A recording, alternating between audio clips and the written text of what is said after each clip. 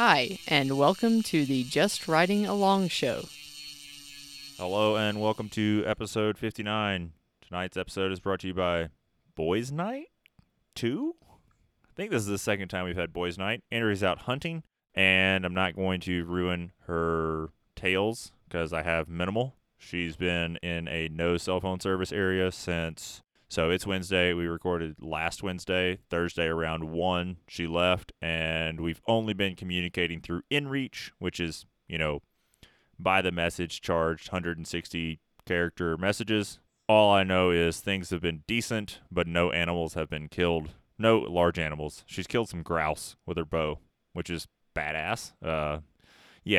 We're going to mix things up and talk about patrons a little bit later because it's our show and we can do whatever the hell we want. But very quickly, I guess I can run through what I've been doing, which is on Thursday, I got a delivery of a new frame, but I'll talk about that last.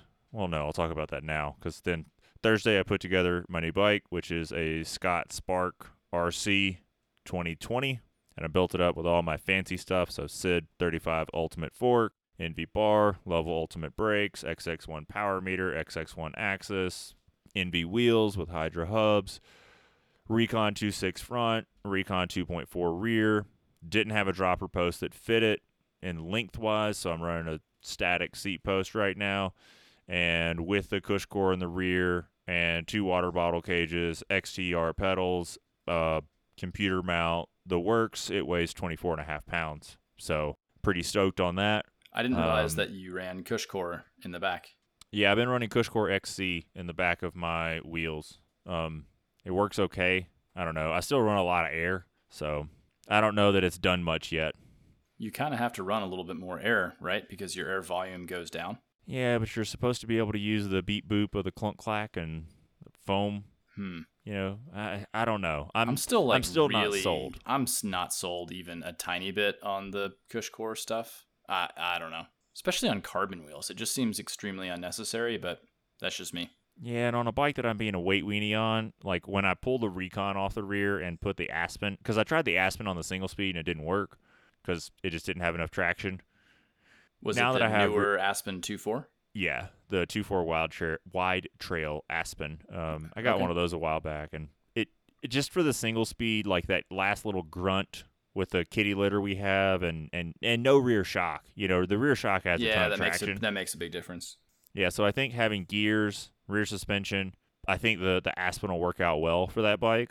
So I'm going to try that, and when I put the Aspen on, I might pull the cush core out. I mean, I'm still running a lot of air in the back. I'm running like 26 in the rear.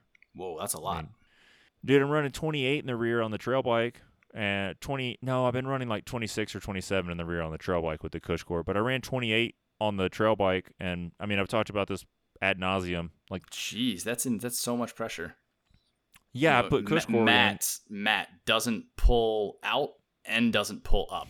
No, I mean, look, dude, I ran 28 all year when I had my top fuel. At the end of the year, I had 0 dents in those aluminum wheels, but the rim was fucking egg-shaped. The rim literally wasn't round, but it didn't have a dent in the sidewall. I tried running 21 with cush core. First fucking ride, I pinch-flatted my wheel. So I read on the internet that people run cush core and then run 17, and I'm like, I don't fucking get it. And I'm fast. I'm not saying that there's not people faster than me, but like, I guess my point is if I rode like a total shit dick, then I wouldn't be as quick as I am. Like, I know how to ride the bike. Sometimes you just smash into shit, and a bunch of air pressure makes your wheels not fall apart. I mean, I've been running 26 in the rear on the hardtail. Like, that's what it takes for my rims to not smash into the ground. What do you run in the moto? I've been running like 10 in the rear. Jeez. Well, you ding-donged that rim, right? I was running 10 up front, and I flat spotted the rim on that too. Fucking good at it, okay? Like, I don't know. I mean, I think I could get away with less in the rear, maybe. I can get away with so little up front. I run 18 in the front with the 2.6 tire, and I have 0 issues. I run 18 in the front with the 2.6 tire on the YT with the 2.6 XR4, never bonk the rim. But the rear, the way I push the bike in the corner, the way that I like smash through stuff, I have to run air to keep the rim off the ground. Maybe I'm wrong. Maybe I've just been doing something wrong my entire life, but I think at this age, I don't think I'm going to get better. I did do some kook shit, and I stuck 2 water bottles in the front of that bike, and it's only made for 1. So thanks, Wolftooth, and your B-Rad. That's what it is. Thanks, Wolftooth and the B-Rad. I got an extra water bottle cage now. That's the one that puts them side by side, right? No. I do not believe in saddlebag water bottles. That is the abomination of your... You may as well just put streamers in your fancy bike. No, I'm running them in line, like you would on like an intense sniper. Got it. So B-Rad can either make your bottles move up and down, or they can make you have like you have 2 water bottles like side by side. I call it saddlebagging, and I do not believe in that. So in theory, if you can fit 2 vertically, it means you could probably fit 4 side by side over top each other, and then maybe even like a third actually in the middle on top, right? So you got like a triangle.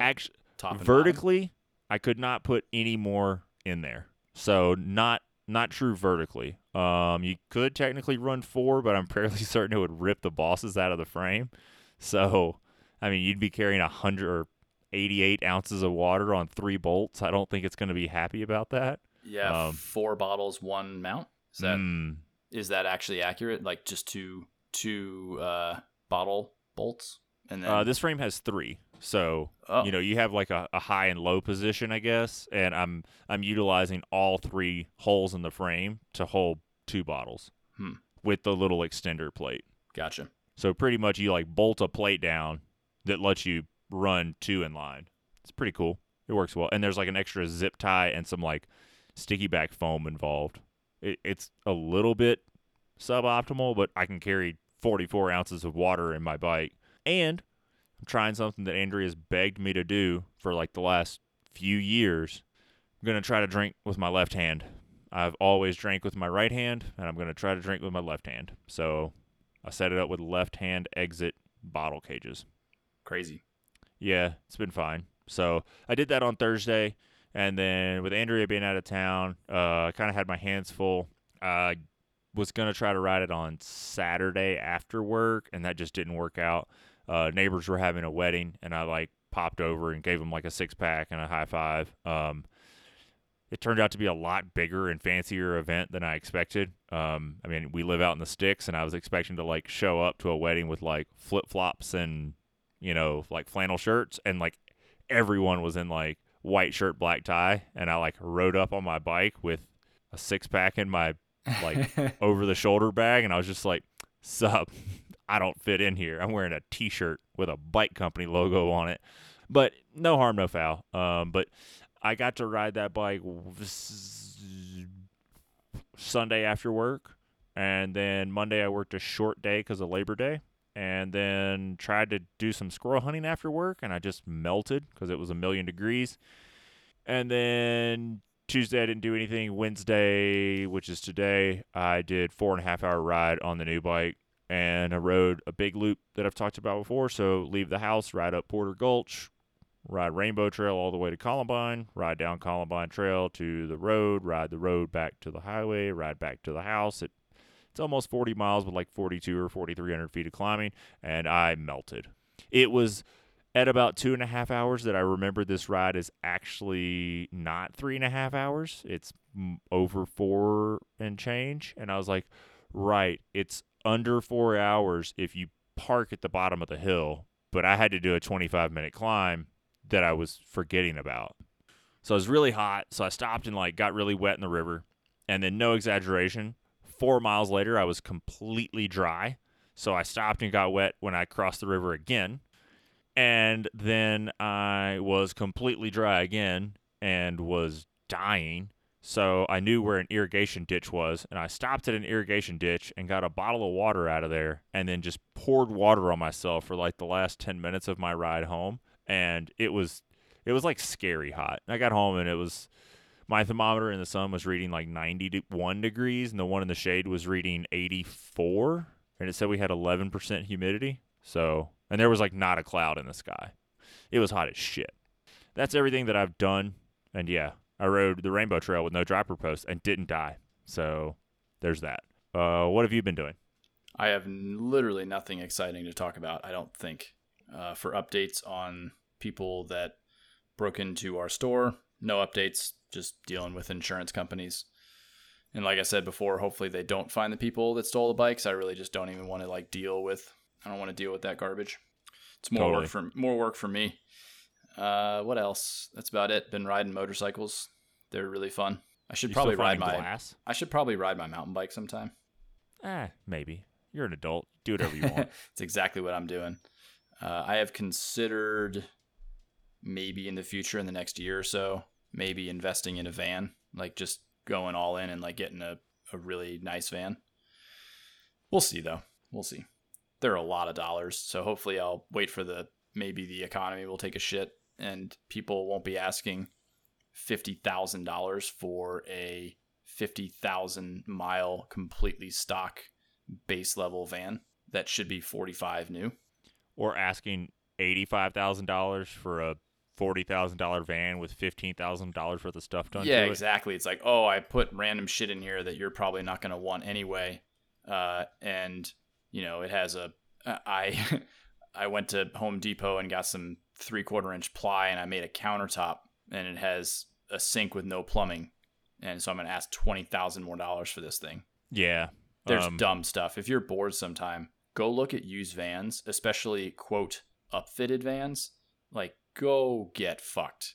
That is the dumbest shit in the world. It's unreal what people are willing to pay. I guess I underestimate the fact how unhandy a lot of people are. Like, they don't even want to deal with doing anything in a van. They just want something that's like semi-turnkey. It is insane. Yeah, because like 10 years ago, it was different. But now you, like, if you have and I don't know, but like a Sprinter 170 wheelbase, high roof, you can just click all the clacks and like probably order cabinets delivered to your house, right? That's correct, yeah.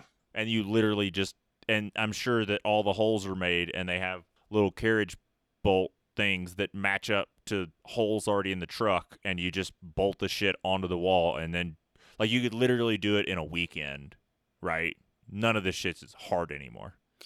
No. I mean, for sure, getting an absolutely fully outfitted van is one thing. But by the way, I just also want to say that I don't understand the people that do that. Like, why do that to a really nice Sprinter van? Why do you want to make your Sprinter van completely and totally unusable inside? Why do you want to make it the shittiest, smallest motorhome in the world? That doesn't make sense to me. Why do you want your Sprinter to be $150,000 with not even that much cool shit inside?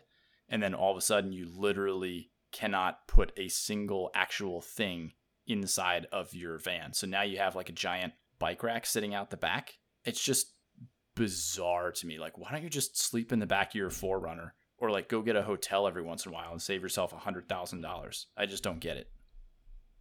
Yeah, I think a van, like if I had to do van stuff again, I think what I would really want is like a kitchen, like right behind the driver's seat, right? Like against that, driver wall. And I would honestly sleep on a cot on the floor. No, hear me out. Because for what you just said, because then the rest of the van would be a real van. Like if you needed to help your friend move, you literally take your cot out, right? And like if you had a cot, you could have hooks where you could like hang it up out of the way when you didn't want it on the floor. Like that's the easiest thing in the world.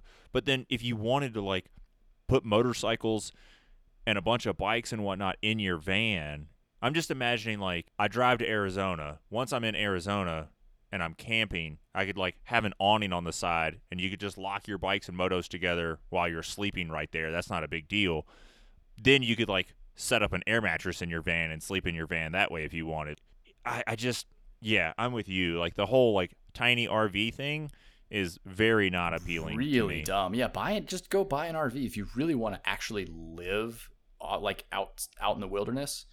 Maybe just buy a motorhome. It seems really bizarre to me. I guess you get like maybe obviously it drives better and like maybe you could kind of sort of go a little bit more off-road in your average Sprinter than your average motorhome. But like really, I also look at that as like, do you have to drive your thing to the top of the mountain and then go camp there. You can't just like camp somewhere else or go like park somewhere. And then if you really want to camp in that super remote place, like go hike a little bit and do that. And I don't know, just seems so bizarre to me that people are willing to spend $150,000 or $200,000 on fully converted vans that you can put 0 things inside of. Like the only reason I would ever want to get a van is to be able to put my really valuable toys inside of it and have a really convenient and fast way of like loading and unloading multiple bicycles or multiple motorcycles, that kind of stuff. I just don't know why else you would want a van.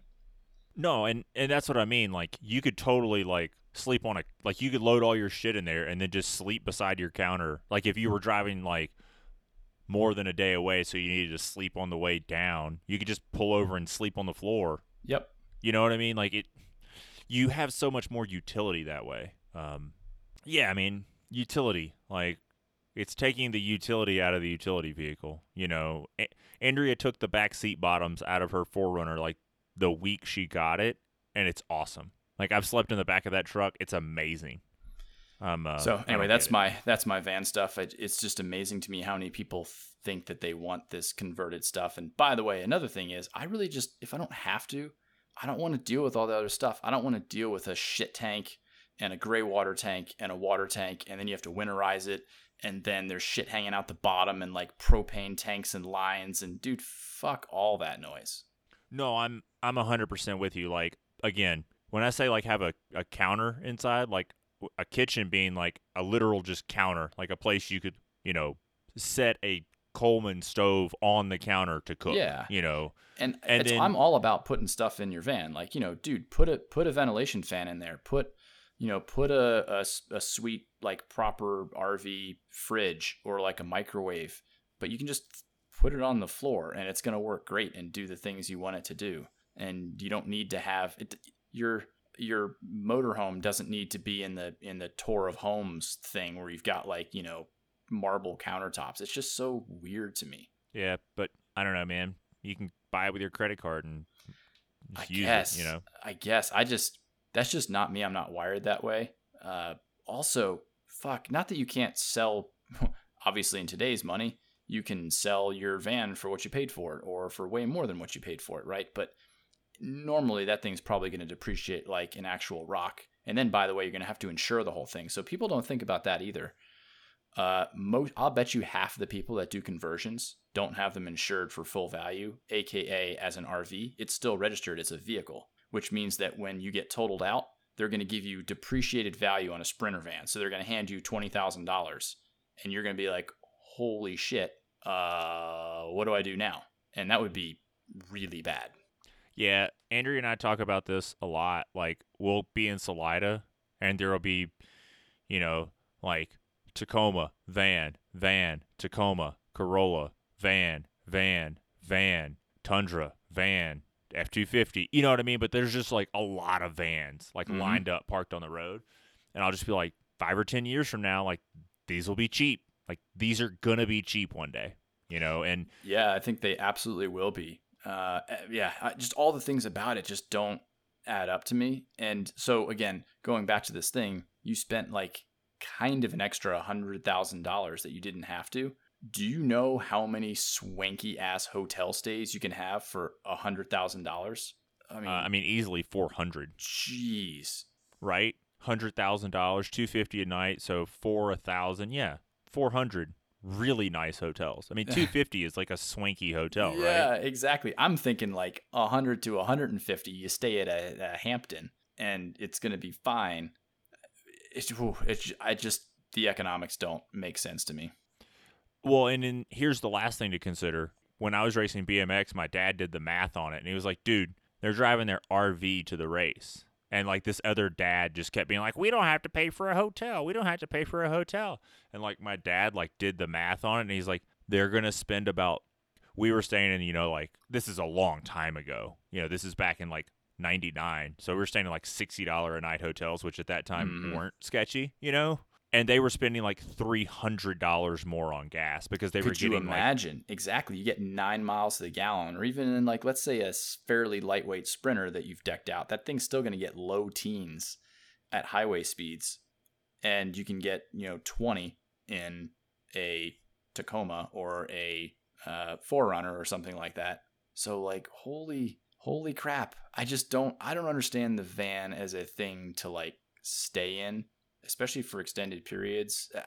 I don't get it. I think you can totally, and maybe it's different. I get it. If you have 2 people and you want to be ultra comfortable, you kind of have to do the RV thing. Like sleeping in a car with 2 people is going to be a pretty bad time. But if you're one person, you can totally make modern SUVs ultra comfortable to sleep in. And I don't know about everybody else, but for me, even traveling a decent amount, like how many days am I actually going to like sleep in my vehicle if you have a full-time job? Like 10 nights a year kind of thing? It's not going to be a ton. No, it's not. I know a guy that can, like, him and his wife can both remote work, and they're out all the time. And you know what they did? They sold their van. What do they do now? They get Airbnbs. Oh, yeah, there you go. Yeah. I mean, I think the van life thing on the internet has been too romanticized, I think, and people just buy into it. If you notice, there's not a lot of people that do it for more than 6 months to a year. Not that I've ever met. I'm not saying you shouldn't own a van. I'm talking about like the whole upfitted van thing. It's very bizarro. Dude, I would drive a Chevy Express or like an E-Series van even. Like, dude, you could put a bunch of stuff in one of those and have a rad time. Oh, yeah. They're discontinuing. So this is turning into the van talk show. But they're discontinuing the kind of big-ish Mercedes minivan, essentially. It was called what was that thing called? How am I forgetting? That's horrible. I don't know. It's like a really big minivan, though. Like, you can actually... It's pretty much the size of, like, or even bigger than a Transit Connect as far as, like, vertical goes in the back. And you can actually squeeze in, like, small dirt bikes and stuff into the back.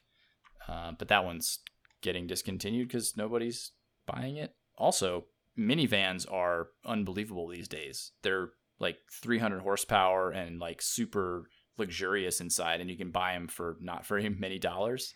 So, well, I know you just said they have horsepower, but like when I helped Ben Welnack move in like 2017, like part of it was like I drove a rental van, and like, dude, that thing was fast. Like even then, just like a regular ass like Dodge whatever, I'm pretty sure that the shittiest minivan you can buy today makes like 350 horsepower and it'll run like a 14-second quarter mile. Yeah, it'll just like walk your Civic every day. It's insane. So maybe that's the thing is like, just get a minivan. I would totally have a minivan tomorrow if I could fit a moto in the back. And that's my thing. I want my stuff like inside the car. That is really important to me.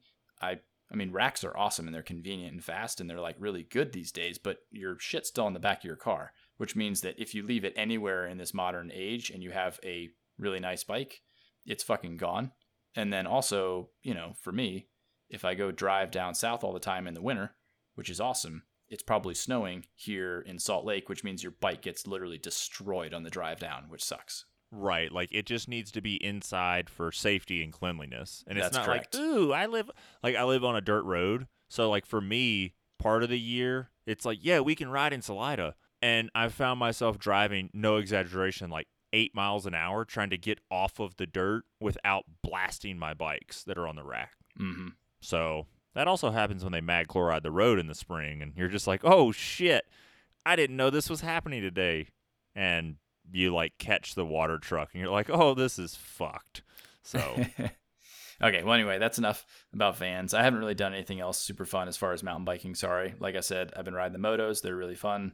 I've got 2 of them now. I'm trying to get other people around me to buy more of them so we can all go do electric moto things. They're really, really fun. I highly recommend anybody that is into mountain biking and especially somebody who enjoys descending. I think that if you bought something like a Sauron or Talaria and you did some reasonable mods to it to make an adult fit on it comfortably, you can leave it otherwise pretty much stock. And I think the amount of fun you would have is unbelievable. But that's also assuming you have places to ride those things. Not everywhere has like moto legal cool places to ride. So I totally understand that.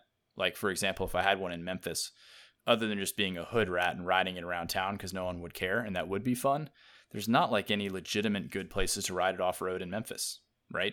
So No, you could just ride in the river bottoms, you know. yeah, which is horrible. It's like mudding essentially, or you just be a hoodlum and you just like ride it around the street because no one's going to do anything about it, and that would be entertaining, but in a different way. Yeah, well, it wouldn't be $5,000 entertaining to just if you could buy that for $500 to mob it around on the street, it'd be different. But what not I'm getting 5,000. at is if you enjoy mobbing on single track, they are an amazing tool for that job. They rip. All right, Fun that's all toys I are got. fun. We have a couple of questions, but I'm not nearly as good as pulling this up as Andrea. So let's see. Whoa. Paul says, AXS Battery, just listen to your battery woes. I've had my freshly charged battery seemingly die 20 miles into a 40-mile gravel ride.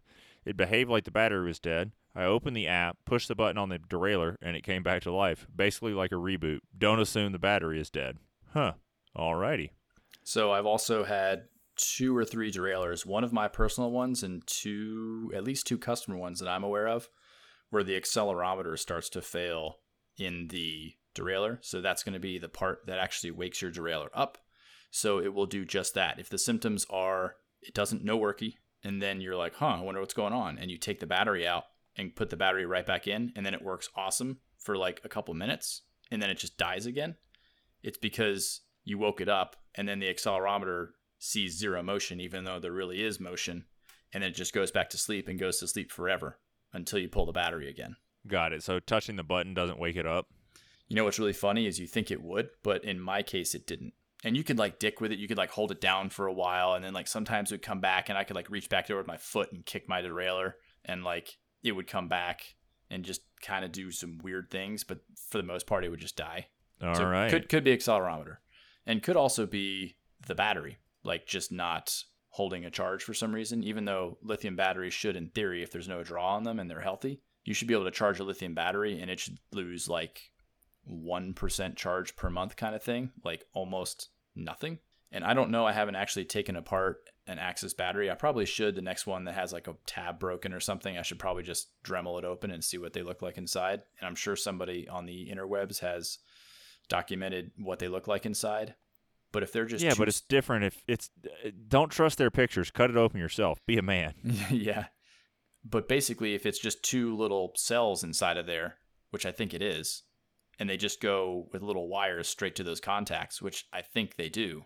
I'm pretty sure it's positive, negative, and then your 1 cell balance lead, which is 3 contacts. And that's what they have on them. So I don't think there's any smarts or any brains in that battery at all. Could be wrong on that. So that actually doesn't explain at all why in the world they would just be dying. But it's definitely happened to me at least twice now, where I have 100% charged a battery. I put it in my spare oh shit bag, and then I go to pull it out, and it's fucking dead. So I don't know. I'm not seeing anything. Like, I'm Googling inside AXS battery, and I'm like finding old like spy shots and stuff, but I'm not seeing anything like cut open. So do you know Kenny, who you actually? Do you know who did it? Who's the Berm Peak guy? Is it just called Berm Peak? Oh, he's he? Like the ultra popular mountain bike YouTuber guy. He had a AXS seat post problem and tried to build his own external pack because it hangs off the back too much. And on his particular bike, when he bottomed his bike out, the tire would grab the battery and rip it out. So he decided to make a low profile one and like stick an RC car battery up inside the saddle. And I think he took a battery apart. So I need to go look at his video again. I guess what's tough is I don't. Oh yeah, he has a video. My wireless seat post has a big problem. Let's hack it. There you go.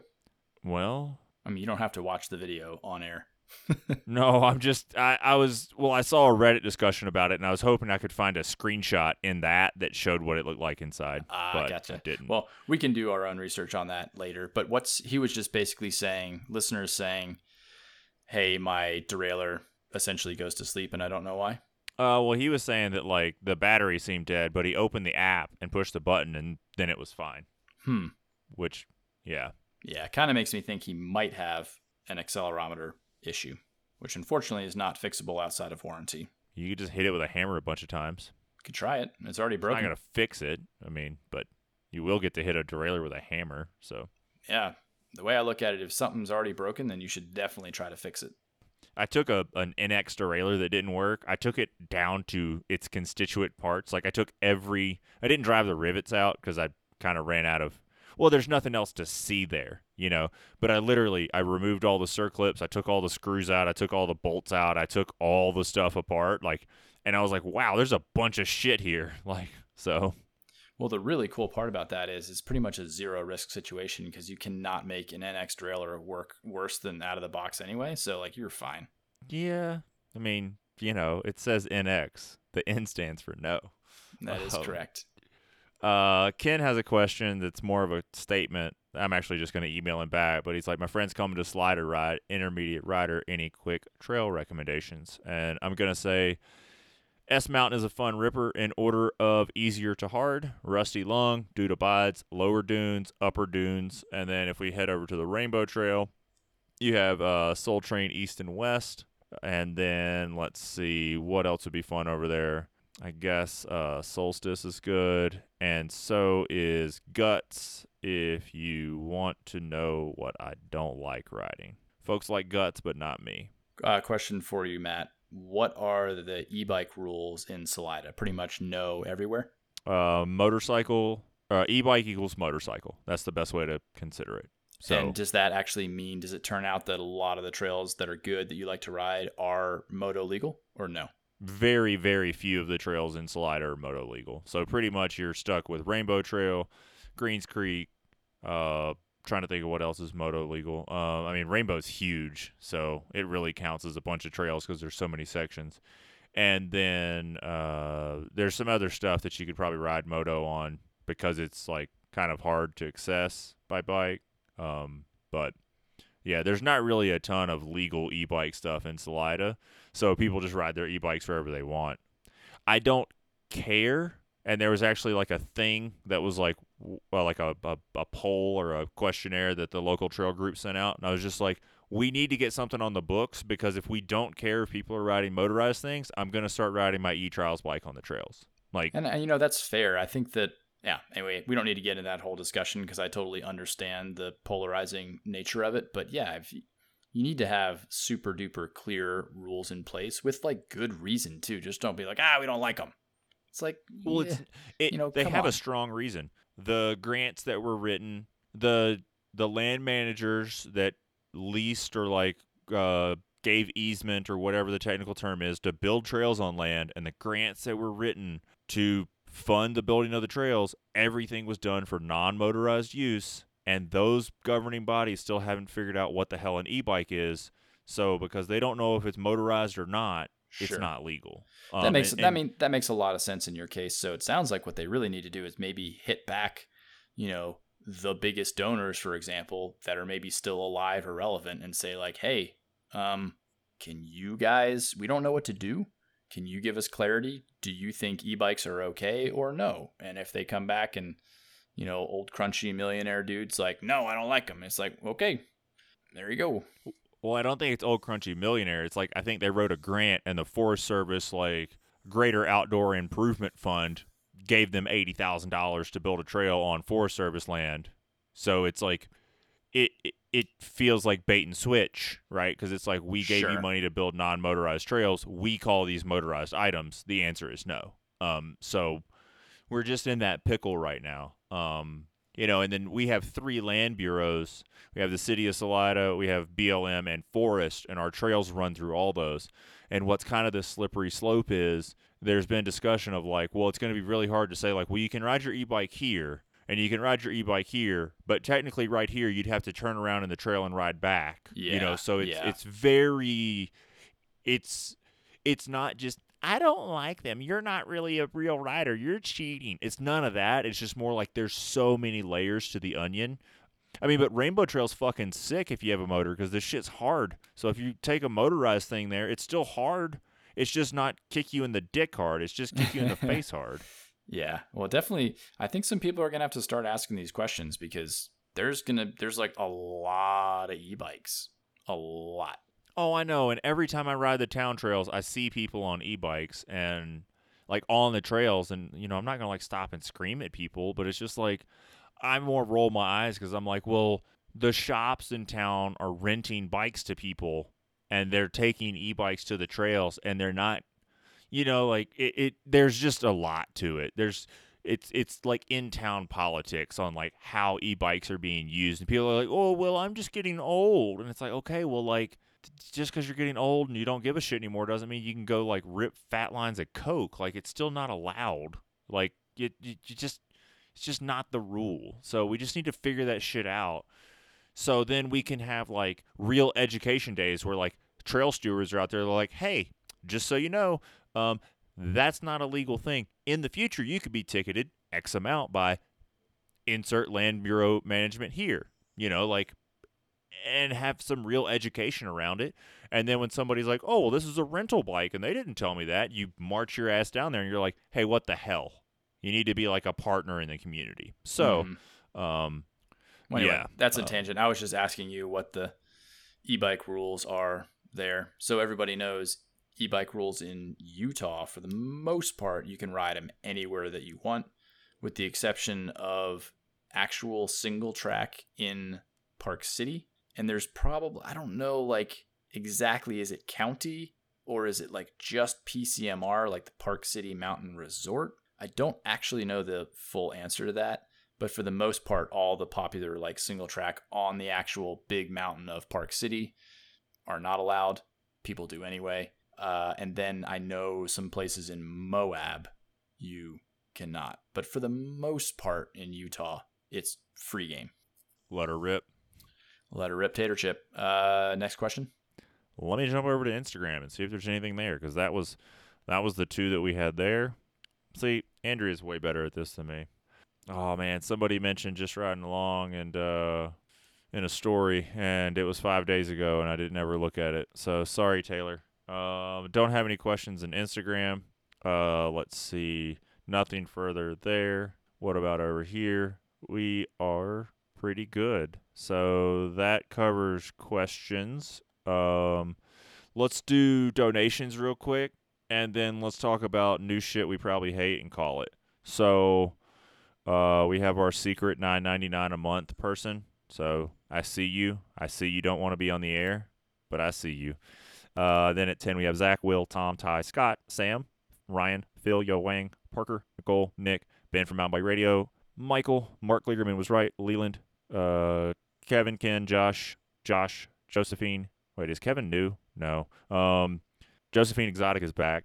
Jamie, Jake, Green Giant, Ho, Gordon, G-Man, Frank, Ezra Trilogy, Evan, Clayton, Brian, Brad, Bill, Alec, AJ, Aaron, and then our Australian friends, Lead Out Sports, Josh, Dean, and then 20 we have Troy, Six Pack Outdoors, Mike, Joe, Brady, Brad, Anthony, Affordable Trail Solutions, and at $30 a month we have Harley. Looks like we have a new patron. It says somewhere over here, but I didn't notice their name over there. I thought Kevin was new. It was just the wrong Kevin. Any new shit out there that you hate? Have we talked about Eagle SL? We talked about it on one or two shows, but is there any new information that we think we have? Ooh, real quick. Kate Courtney, her derailleur died in a race, and Long Neck swapped it out. So... Yeah, I saw that. Yeah, so was that the new one, or was that the... No, she wasn't. She was never covered in like the spy stuff, and I don't know that she was cool enough to be in the spy stuff. Interesting. So the old stuff broke and the new stuff didn't? Let's talk about this differently. Like, how many XC races has the old thing done, and we haven't seen this happen yet, or it hasn't happened so publicly? Seems to be the case for sure. Yeah, it was 55 seconds. I think they got that changed. Yeah, pretty cool. So props for that. I have lots of questions when it is concerning that. One would be, can you pair two derailleurs to one shifter and vice versa? Did they swap the shifter, have it already paired? Yes. They swapped the shifter. He put up an Instagram post about it. Apparently the person holding the front wheel, the bike went like between someone's front wheel or between someone's knees. That person was changing a shifter while he was changing a derailleur. And apparently one of his like emergency spares is install a derailleur, make everything shift and work perfectly with the chain length and set the B tension and everything, and then install another derailleur and just take that first derailleur and shifter and put them in your spare box, and then set the bike up with a second one and leave it that way. So you have something set up for the race chain ring, the race chain, B tension, high and low limit. Everything was dialed in already. So he literally opened the quick link, unscrewed the 5, rescrewed the 5, rethreaded the chain. Homeboy was swapping the shifter, and they put it in the Not Punisher gear, and off she went. Yeah, that's really cool. That's kind of what I suspected, that they had a complete setup that was already paired, that was already adjusted to the bike, and you just bolt it on and roll. So that's really cool. So yeah, mad props for the fast swap. That was really cool. I watched a video. It was in one of the World Cups. She crashed and broke a brake lever off, like the brake blade broke off. And he swapped a lever in the pits and bled it, and then gave her a push off. And this is the gnarliest thing I've ever seen World Cup mechanicking. He ran and pushed her, and he was holding a bleed syringe in his mouth. Like, that's cool. That's a lot. That's a lot. Like, that's dot 5.1 in your teeth. Like, you don't need that. Pretty wild. It looks like some more information came out about gearing. Looks like Bike Rumor had some pretty detailed gearing specs where they're calling it, they have some like really good photos that shows like how much further forwards the derailleur is going to sit relative to the rear axle. So the derailleur is going to be much more like under the frame rather than behind the frame. And then it sounds like the chain is not going to be backwards compatible. And it sounds like the old gearing spread was 38, 42, 52, and the new one's 38, 44, 52. So they moved some of that last lump jump That's what out I of figured. there. Like, I can't even explain to people how poorly the 52 shifts. And maybe because it was an afterthought. Now, I know they made derailleurs that were 52 compatible, because halfway through Eagle, essentially, they had a new derailleur, like the GX. All the 520%. 52? I can't remember. No, anything AXS is 520%. Maybe that's what I was thinking, is everything wireless was built around it, but the Gen 2 GX actually has 52 written on the back of it. Anyway, the moral of the story is, even if with the correct equipment, 52 shifts like just unacceptably bad. It's horrible, and your chain wrap is shit, and I hate it, and it's stupid, and nobody should run it. That's what I think. So hopefully... I rode mine today. It was okay. Hopefully this new one's good. I think so. I'm kind of bummed about all the aluminum cogs, though. Yeah, I mean, it'll be interesting to see how long that lasts. I live in my Eagle, even on my freaking e-bike, because I'm really slow, and it's amazing. By the way, as much as I like to dig on SRAM, but I just like to be real, and I see a lot of stuff, and I'm not wrong. But anyway, on props to SRAM, I have, no joke, at least 2,500 miles on my entire wireless drivetrain. Now, I did go through a derailleur that they did cover under warranty, because it went to sleep and never woke up again. Yeah, but wear-wise, I am on, and I'm not kidding, I'm on the original chain. Definitely the original cassette, but I 100% am on the original chain. And yeah, it has a ridiculous amount of miles. And I checked it again to double check myself the other day, and I zeroed my digital meter on a new Eagle chain, and it is at 0.25 millistretch. And that's zeroing it out on an Eagle chain. So that's like a real world 0.25 of stretch. It makes no sense. It's healing itself, or I don't know, but it's amazing. It's like, what was that Stephen King thing? Carrie or Christine, the car that fixed itself and then killed the owner. I'm not sure. Not familiar with that one. But moral of the story is, I am through the moon happy with the longevity of the SRAM Eagle stuff. It's really, really good. And the moral of that story is, buy an X01 or higher level chain. We've probably said it 100 times on the show, but I want to reiterate that. They are truly a different breed than the NX and the GX chains. X01 and all the XX1 colors are all freaking dialed. Like, they are made in a different way out of different stuff, and they last twice as long or longer. No, I mean, you're definitely not wrong there. I had to swap the chain on my YT. It definitely doesn't have 2,500 miles on it, but it had. I've ridden the bike. That's the longest I've ridden a full suspension bike. I had to swap that chain. And like always, Andrea was right. I was like, my shifting's just like not that good. And she's like, well, check your chain. And I checked my chain, and it was like at 0.27 or 0.28. I was just like, all right. And I put a new chain on, and guess what? It shifts better again. It's like, wow. I do like that the internet made these really cool color pictures with all the little evenly spaced dots, so you can figure out how many teeth are on these cogs. I was going to do that myself and then realized that somebody already did the work, and I'm like, oh, really cool. I don't have to do that now. Wonder how someone did that. Well, I mean, you just draw dots, and then once you draw a bunch of the dots, you can probably, once you draw them halfway around, I'm sure you can just do a mirror and flip it, and that'll fill in all the ones that are covered up by the derailleur. Like draw 10 and then like copy those 10 and overlap it with 5 of them, and then copy what would be now 15 and like overlap that with 5, and then you have 25. Yeah, it probably didn't take as long as I was thinking. I was like, God, I do not have this much time in my life. But I'm very happy that they did that. I wonder if there's any other gearing changes. I wonder if they'd change that 10-12 jump. Probably not, but just curious.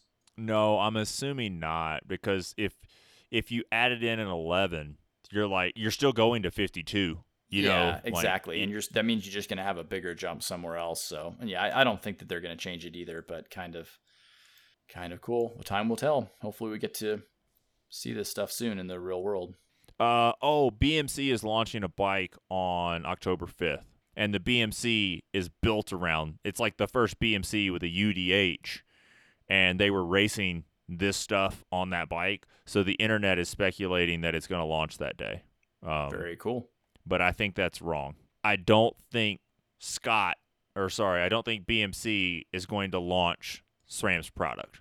So I have a feeling it'll be launched like the day before, if that makes any sense. Sure. What also is kind of crazy from this picture is the amount of heel rub on this bike. I heel rub my YT a lot. I was thinking I rode my Spark today. I actually don't heel rub that bike, but I've never seen pictures of him riding, or I'm not like finding pictures of him riding, so I don't really see anything like real distinct. I mean, he just goes hard, you know?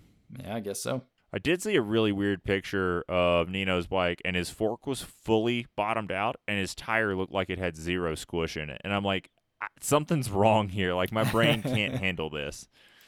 So there's that. Any other new stuff come out? Zwift is launching a trainer. So see that. What would that be? Is it the Kicker Core from Wish? I think it's the Kicker Core from Zwift. Okay.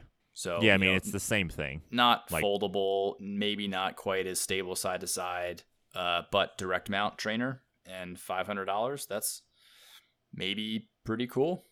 I think we're going to see a trainer recession because the amount of trainers that got sold and then also overproduced and overbought by shops and manufacturers during the pandemic, I just don't think they're going to be that hot anymore. I think the number of people who even remotely considered getting into the smart trainer game as consumers, like, hey, I want to do this inside training stuff, I kind of think that pool has been tapped. So I would be very cautious being one of these companies right now. Maybe I'm wrong. Like, hey, prove me wrong. But I'd be a little reticent. Like, we even as a shop overbought Wahoo trainers, and it's pretty painful, the amount that we're sitting on.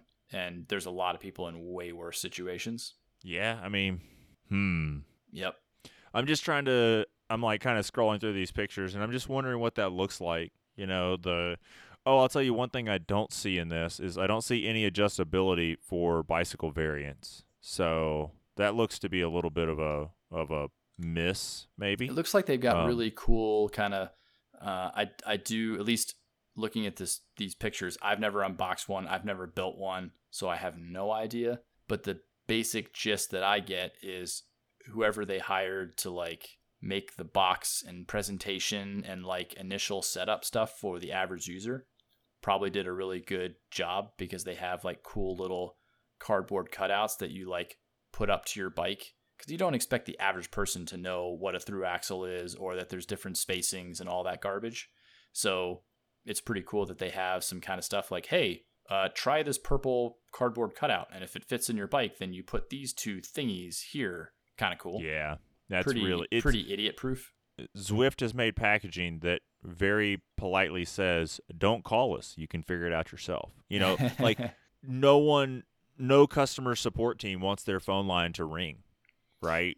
But think about this from a business standpoint. Paying somebody, hopefully it's an in-house person and it was just part of their job, but if it costs you, if you could put a price tag on it and it costs you, I don't know, $25,000 or $50,000 of someone's time to like go through the whole user experience and dial all this stuff up and like really make sure that 99% of people won't have questions, the amount of money that saves on the back end, holy crap. Yeah, like paying, like for argument's sake, just like putting up flyers that's like, hey, I want you, like we'll give you $50 if you come in with your bicycle and mount your bike to our trainer. We want to watch the average uninitiated person who's never set up a smart trainer before. Here you go. Here's a bicycle. Can you set this thing up and tell us what you think? And like just watch someone and don't help them at all and just like watch random ass people put that together. You'd probably learn a heck of a lot. Yeah. Anyway, a whole lot. Just seems kind of cool. The vibe I get is that hopefully it looks like they thought this out pretty good, which is pretty cool. One thing I don't see, well, it's a $500 trainer. I guess that's not a huge concern. I don't see anything about XDR compatibility, but there is Rival XDR now, so maybe that is necessary. I mean, it's got, in this day and age, it has to do quick release through axle 142, through axle 148. It pretty much has to do everything. Damn near has to do micro spline. So you got to have 4 free hub bodies and 3 axle standards. I'm really surprised that there is not and I'm trying to think of the right language here in SRAM Road. You remember the S700 series of stuff? It was like it was below Rival. Yeah, I don't know what it was, but yes, I do remember it. It was almost like old Rival, if that makes any sense, for a little bit. Sure. I'm really surprised that we don't see a 12-speed, like, S700 road cassette. I'm just really, really baffled that doesn't exist. That's actually a really good point. Why do we not have a Shimano spline? Hey, you got an old shitty bike and you need to get some replacement stuff because they don't make 9-speed Dura-Ace anymore. Make an 11-speed, or sorry. I know what you're trying to say. 11-speed road compatible. Cassette. Yeah, you need to make the SRAM NX 1230 mountain cassette version of a road cassette. How in the world does that not exist? I don't know. I'm really confused.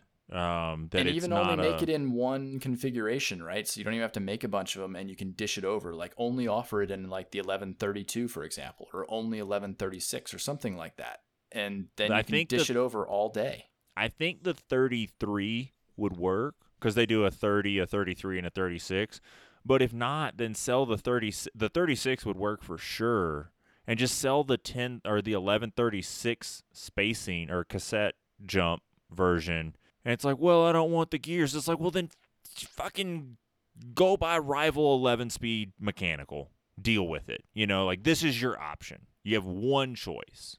It is very weird. We deal with that stuff at least once or twice a week now at my store, where somebody comes in with a clapped road bike and it's got 9 or 10 speed, something decent, but it's just old and clapped. It's 20 years old now, and they've got 9 or 10 speed, Dura-Ace, Ultegra, you name it. And it's actually difficult to find them stuff without having to get them a new wheel or anyway. And if you've already got to replace everything, and then you're kind of in this weird zone where like, well, what do I give them? They spend all this money and get 11 speed? Like, why not spend all that money and get 12 speed? And then get 12 speed that in theory, if they ever wanted to get a baller wheel and a baller cassette, boom, they're set, right?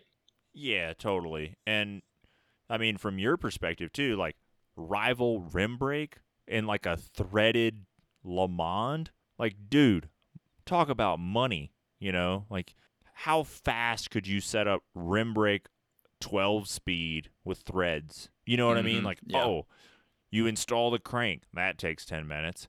You untape the bars and put new shifters on, and then you run 2 brake lines on an externally routed frame, and then you tape the bars and take it for a test ride after you like make it shift. Like that's like trying to not exaggerate, a chill hour job. That would be baller.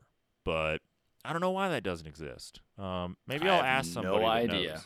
I will ask somebody that knows. That would be cool. And maybe it's just not high on the priority list. Maybe it is totally doable and they just have too many other fish to fry. I really don't know. I don't know either. For what it's worth, as an example, the 1230 NX cassette is a godsend. We use those all the time. And numbers wise, I sell more NX 1230 cassettes than any other Eagle cassette. And it doesn't even have the 10 tooth. Yeah, when I helped them with their like path to profitability thing, Ed Nozgiletti was like, "Why don't you sell kit in a boxes at your shop or at your last shop?" And I'm like, "Cause they're stupid." And he's like, head tried to blow off, and I'm like, "These are 26-inch savers." Yeah, they're never right. The kit's never right for what you need. And that's what I told him. I was like, "So what do you want me to do? Like, take this Eagle GX cassette out of the box, and then put a paper tag, like a little string tag through it, and put it on the shelf and try to sell it for, because what do those retail for? $220, $215, something like that." Yeah. Try to explain to someone that no, I promise this is a new cassette. It just doesn't have a box. Yeah. And then I have to discount this cassette, and then somehow on this kit in a box, I have to figure out how much to discount the kit in a box because I'm selling them in a different cassette. Like, I'm like, dude, it doesn't work. It's awful. I'm like, it's so horrible. I'm a big shop, and I have no joke sold like 10 kit in a boxes since the beginning of time. It worked when, like, I don't know, that's the only way you could buy AXS, because it was like, yeah, sure, whatever. I don't need a crank, but I'll buy one. But most people are just like, yeah, install a, you can sell someone a shifter, a chain, a cassette, a derailleur, and then a chainring that fits their existing crankset. You're good to go. You're done. By the way, you need a new rear tire. Your brake pads are smoked. You need a new front rotor. You need new front pads. Rear rotor's okay. And then you have like a really nice $600 repair, and that person's going to ride that bike for 2 more seasons before buying a new Stumpy or whatever. It's like, okay, how much longer are you riding this bike? If it's 1 more year, we'll do tires and pads, run it. If it's 2 more years, let's do a drivetrain. And if it's 2 more months, I want you to move buying your new bike up 2 months. And that's a real conversation to have with people. If they sold like an NX upgrade kit and not a kit in a box, that would maybe make more sense, where they sell me the shifter, the derailleur, the chain, and the cassette, but that's it. Which I guess all they're excluding at that point is the crank, right? Yeah. But see, I wanted to sell people GX cassettes or GX shifters and derailleurs. That's with an generally NX what cassette. I did as well, right? Like, let's all be real. That was a kit. In fact, we actually had a spot where it was the upgrade kit zone, and it had a stash of those things ready to go. No joke. It had a GX shifter, a GX derailleur, a GX chain, and an NX 1230 cassette, and usually would have a 4-bolt, say race face chainring, 4x104 32, and it was just there. To go on that XT crankset. Exactly. They were all just sitting there, and you could just grab that whole thing, and you had, 6 boxes or however many that is, I can't count, and you just bring that over to the desk, and you check them out. You're like, oh, here you go. You have this worn out 3x9. Like, hey, just let's not mess with that. Let's just put this on. It's $450. It's done. And they're like, okay. And we sold hundreds of those. Yeah, because it was so easy. Yep. I'm not seeing anything else on the internet that is, let's say, piquing my interest right now. We talked about a bunch of shit, and we're at an hour 5. Oh, my God. We should definitely go to bed. Not together. I mean, you're like 8 hours away, but... we cool. We can finish this bro night or whatever it was called. Boys night? Boys night. All right. Well, that's boys night. It might be the same next week. It might not be. I don't know. I think Andrea's going to come home this weekend. She might go back out and hunt, probably. She might not. I don't know. She might kill a deer and an elk tomorrow with 1 arrow. She might just, I don't know, whatever that wouldn't be Robin Hooding, because that's when you stack arrows up. I don't know if that would be hulking that shit. Yeah. But that's that. So next week you'll have more of this. So if you hated this, don't listen to next week. But if you liked it, we'll be here, motherfuckers. Thanks for tuning in to the Just Riding Along show.